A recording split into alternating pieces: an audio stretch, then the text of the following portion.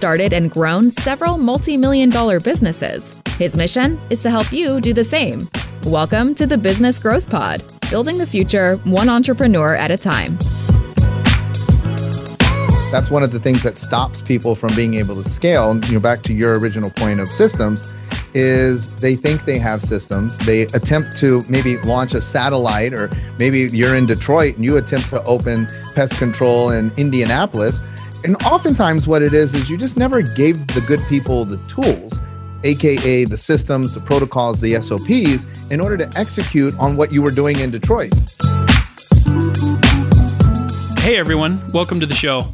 I'm Alan. I'm a family man, an attorney, and an entrepreneur.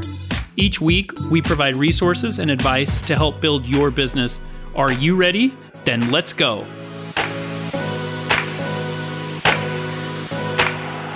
Hey everyone, welcome to the Business Growth Pod. I'm your host, Alan Draper. I am excited to welcome Sean Dill, and he's with the Black Diamond Club. The Black Diamond Club is a community of like-minded entrepreneurs and service professionals who are committed to building bigger businesses, higher incomes, and better lives. Man, that's music to my ears. All right, Sean, welcome to the show. Thank you so much, Alan. Super great to be with you. Super excited to see what comes of this. Yeah, absolutely. So, hey, tell me a little bit about yourself. Tell me about the Black Diamond Club. I have quite a few service business entrepreneurs that are listening. And, we want to hear about what the Black Diamond Club does. Sure. Well, first of all, I'm a chiropractor by profession. I haven't actually been in practice for a number of years. I do own, along with my wife, Lacey Book, a chiropractic franchise. We have offices across the country.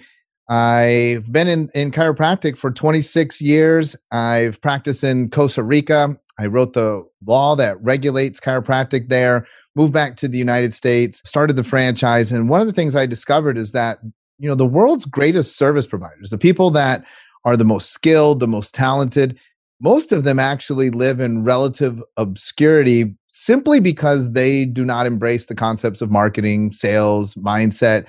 They shelter themselves from the world because they don't want to be entrepreneurs. They don't want to be business owners. They think it's kind of taboo. So we've developed the Black Diamond Club to help them shine, to help them to fall in love with the idea of being an entrepreneur so that they can reach more people, make a bigger impact, and create the lifestyle that they actually deserve. Yeah, we, on this podcast, we talk a lot about the E-Myth, right? We talk a lot about Michael Gerber and his work. We talk a lot about people that they kind of fall into entrepreneurship. They don't go seek it out. They're good at something, right? They're a good technician in their field.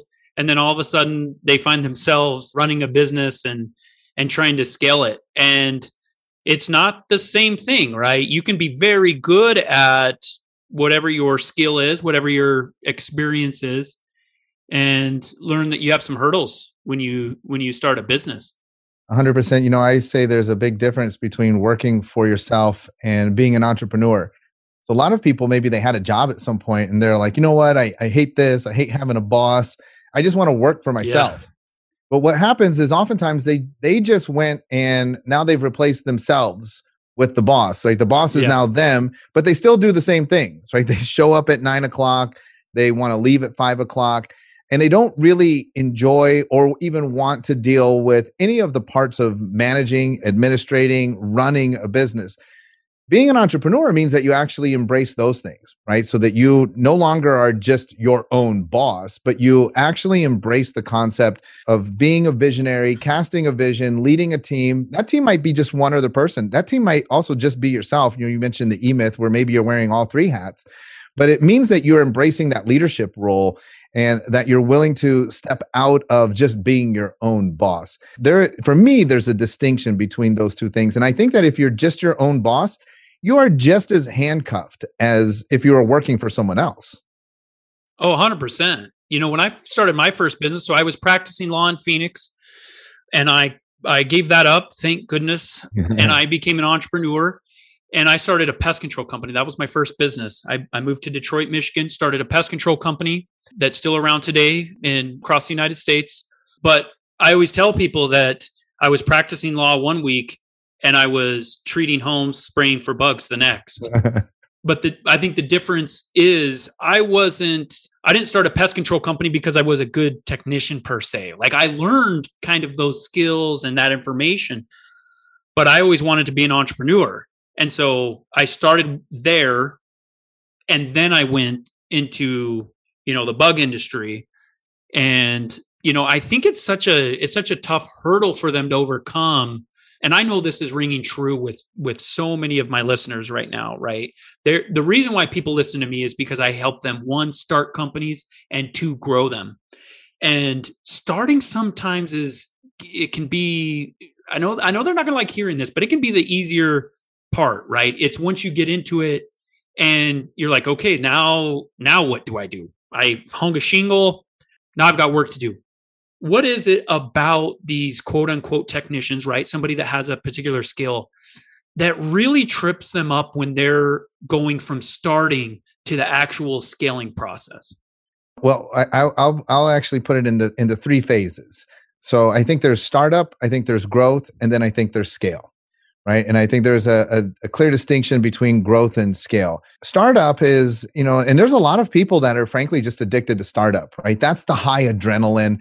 That's the person that just loves the thrill. I mean, there's big risk. You don't know from one day to the next what you're going to be doing. I mean, so for a lot of people, they love that. For a lot of people, that's the worst part, right? Because they don't like that instability, the long hours, who knows what I'm going to be doing. Once we can basically, I think you're in startup mode until you can cross over out of the red and into the black. And then you have produced enough revenue, enough profit to where you're able to live. Right. But before that, like you're just eating ramen noodles. And look, every successful entrepreneur has the stories, right? When they were in startup and they were trying to make ends meet. Then comes growth. And I think one of the things is to draw a distinction between growth and scale. Growth is very linear. And what oftentimes happens in growth is it's an awful lot of dollar in, dollar out, and you're trying to produce an ROI. I might run marketing initiatives and find initiatives that are working. And then if they're working, what I need to do is I need to push more dollars in. A lot of people, in order to grow, you need to hire more staff. So I have an outlay because I've hired the human resource. And then from that outlay, I start to get an ROI on that. Scale is more of an exponential growth, right? Scale is when I'm talking about maybe duplicating myself so I could bring on more technicians and now I'm able to provide more service. I could also then duplicate the business. I can go into multiple units. And then ultimately, I might even find myself in franchises where I'm ultimately scaling because now other people are investing and I'm getting multiple units out there and I'm getting a revenue uptick based off of the work of other people. That's not necessarily dollar in, dollar out. In fact, oftentimes in scale, it could be no money in and then many dollars out. But in order to get to scale, you have to have a provable model, which means that you had to have gone through growth. And in order to get to growth, you have to have survived startup. Yeah, I love that. I mean, in order to scale, there's so many things that are required, especially regarding systems, right? You've got to get to a point where with these crucial systems, you can basically rubber stamp stuff. And I think it's a great idea, even though you may not necessarily have a franchise model, but to think of it like that. To approach it to the point where you're like, hey, this is how to do it, right? And you can basically hand those instructions over to a manager, somebody that's skilled, and they can replicate it, right? They can replicate that experience for a customer. I love that. I think that systems are critical. Every system, and this is where, frankly, when you have a solopreneur where you wore all the hats, most of the time you don't have systems because it's all in your head. So for the listeners, I would say critical that you're documenting everything that you do. I mean, in today's world with technology, a lot of stuff is happening on the computer. You can do a screencast, a Loom, and just document that, throw that up in Google Docs or somewhere in a Dropbox. And now that can live into perpetuity on how you are doing the certain thing. Another tip I think is super important as you begin to grow with more human resource, always stress test your systems. And what that means is if I am in charge of payroll, one day, Alan, I have you do payroll and I just give you the SOP, the systems that we've created. And I tell you, read the document and you run payroll. Now, if you are not able to do that, then I don't actually have it documented very well, do I? So stress testing your systems is also critical because, of course, I know how to do it. I wrote it down. I think I have a system. That doesn't necessarily mean that someone else could do the system, you know? I think that is a great idea. And I've never heard of that, right? A lot of times we're so focused on, especially as entrepreneurs, hey, we're just trying to get through the day, right? and you're basically creating, a quasi problem for yourself. You're saying, hey, I'm going to give the role to somebody else.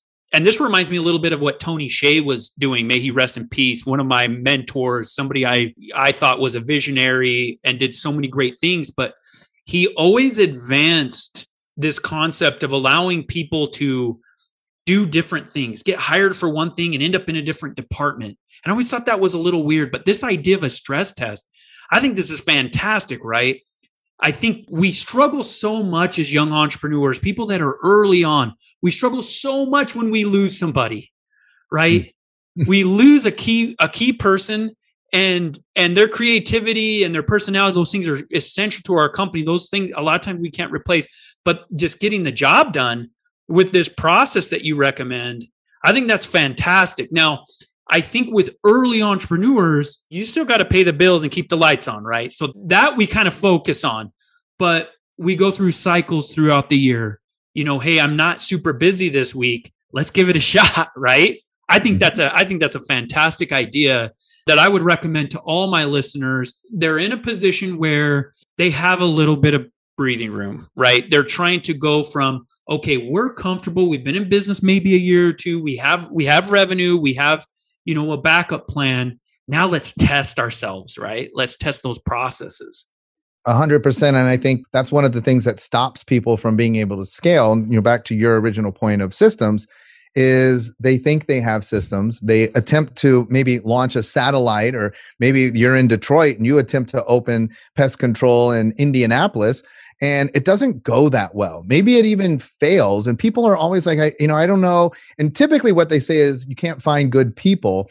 And oftentimes what it is you just never gave the good people the tools, AKA the systems, the protocols, the SOPs, in order to execute on what you were doing in Detroit. And so that's, if you've experienced that maybe too, where you've tried to scale and you've not had the best of luck at it, oftentimes I think that you just don't have your systems documented and trained. Training is a key component too. You can't just give somebody a document. Maybe they weren't trained on the systems.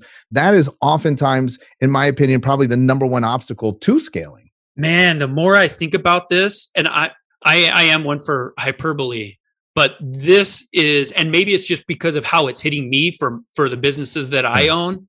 This is one of the best ideas I have heard from any guest on my podcast.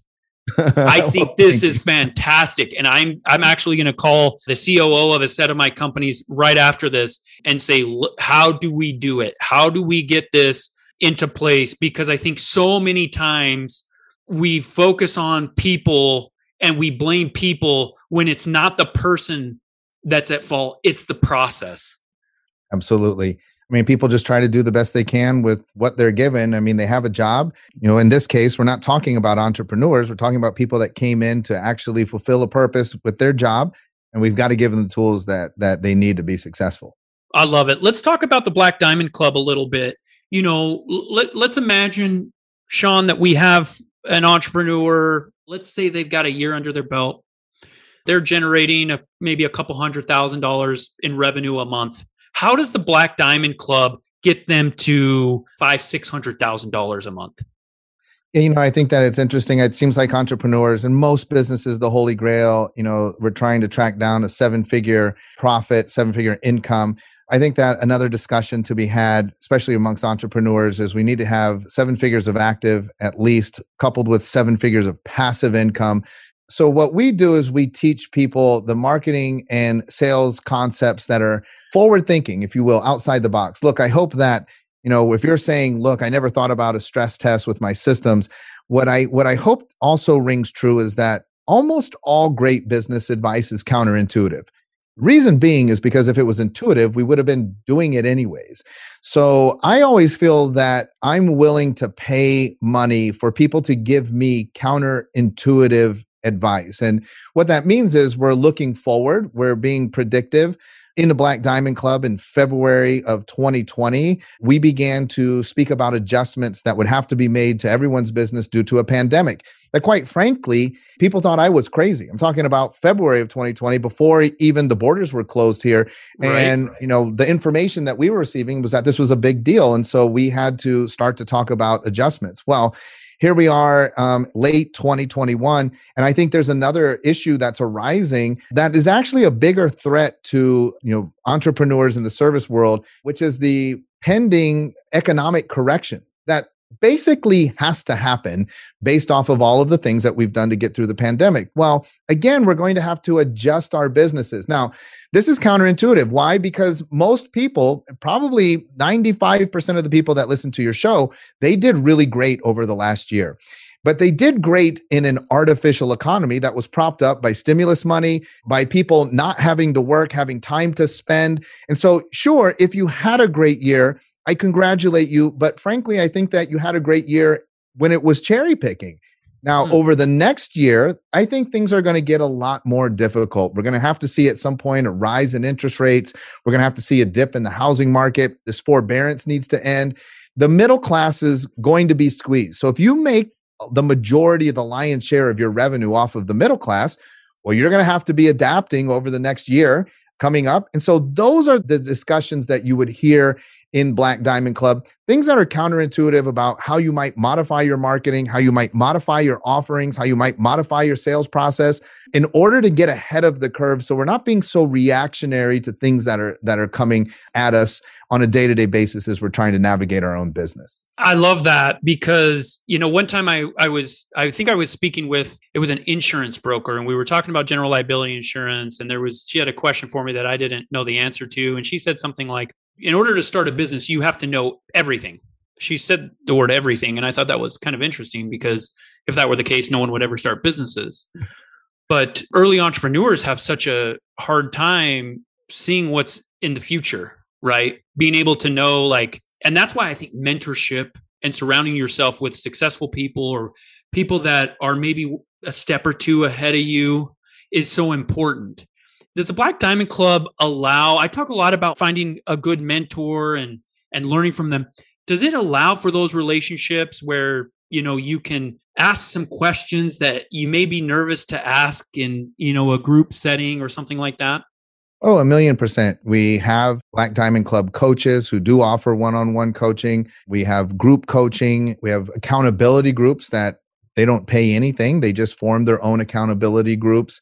And, to your point of having great mentors who can see ahead, one of my most valued mentors, Jay Abraham, has a book called The CEO Who Can See Around Corners. So I think it's not just seeing ahead, but we need to be able to see around the corners, right? So it's when I'm moving ahead, it's what's around the corner that I cannot see that attacks me, that surprises me, that throws me off course. So I also think you want to have mentors that are able to, and that's, again, goes back to counterintuitive because they're telling you about things like, well, I know that you're doing well, but we might want to make some adjustments now for a recession. And you're like, yeah, but we're not in a recession. And so the ability to see around that corner is extremely valuable. And the other thing is, like I have just learned from the School of Hard Knocks, it's so valuable to pay for that advice. You can read Facebook posts and blog posts and listen to podcasts. We have our own podcast. This podcast is phenomenal, and it gives you information, but it gives you information honestly at a superficial level because you and I are having a discussion, but we know nothing about the actual granular things that are going on in each individual listener. And so paying for particular customized, personalized advice is extremely valuable because it allows you and it affords you the predictive nature to be able to forecast the changes that you need to make. And I got to tell you, as soon as you're no longer reactionary in your business, and I just think about it, if you're listening, like, are you making, or do you feel like every day you're reactionary? Like, this person's missing, so I had to do this, or all of these things that we do in business. To no longer be reactionary provides you so much comfort and ease in your ability to navigate and grow. Yeah, I love this. And I love this concept of paying for help. At some point, you have to invest in yourself. And when you start putting your money on the line and saying, "Hey, I'm worth this. I'm worth this development. I'm worth this class. I'm worth this program or whatever." Not only, I think there's a lot of reasons why that setup works. I think there's more pressure. Like, hey, I paid for this. It's not some YouTube video that I can just watch for free. Like, I actually need to focus. I need to bring my A game. I need to put energy into it and behind it. But I think I just love what it does for the perception that somebody has of themselves. And as entrepreneurs, we suffer so much from imposter syndrome. Each time we get to the next level, we feel like we don't belong. And if we're putting money where we need to, and that's in ourselves and developing ourselves, I think that goes away a little bit. I think we can surround ourselves with successful people and get to the point where we feel like we belong, that's a huge battle that every entrepreneur needs to win. Well, I got to talk to you about how you figured out how to make yourself feel like you belong, because you just keep elevating. I remember recently I was at a mastermind where, I think I was the poorest person in the whole room, the least successful person in the entire space. And it's uncomfortable. But what you do is you remind yourself. And my good friend, Scott Duffy, he was on our podcast and did an exercise, and I'll share it with you because it was so impactful, where he talked about write down, like literally take a moment right now and write down the name of the 5 people that you hang out with. They say you are the average of the 5 people that you hang out with. But now let's go one step further and let's write down next to each name what you think they make.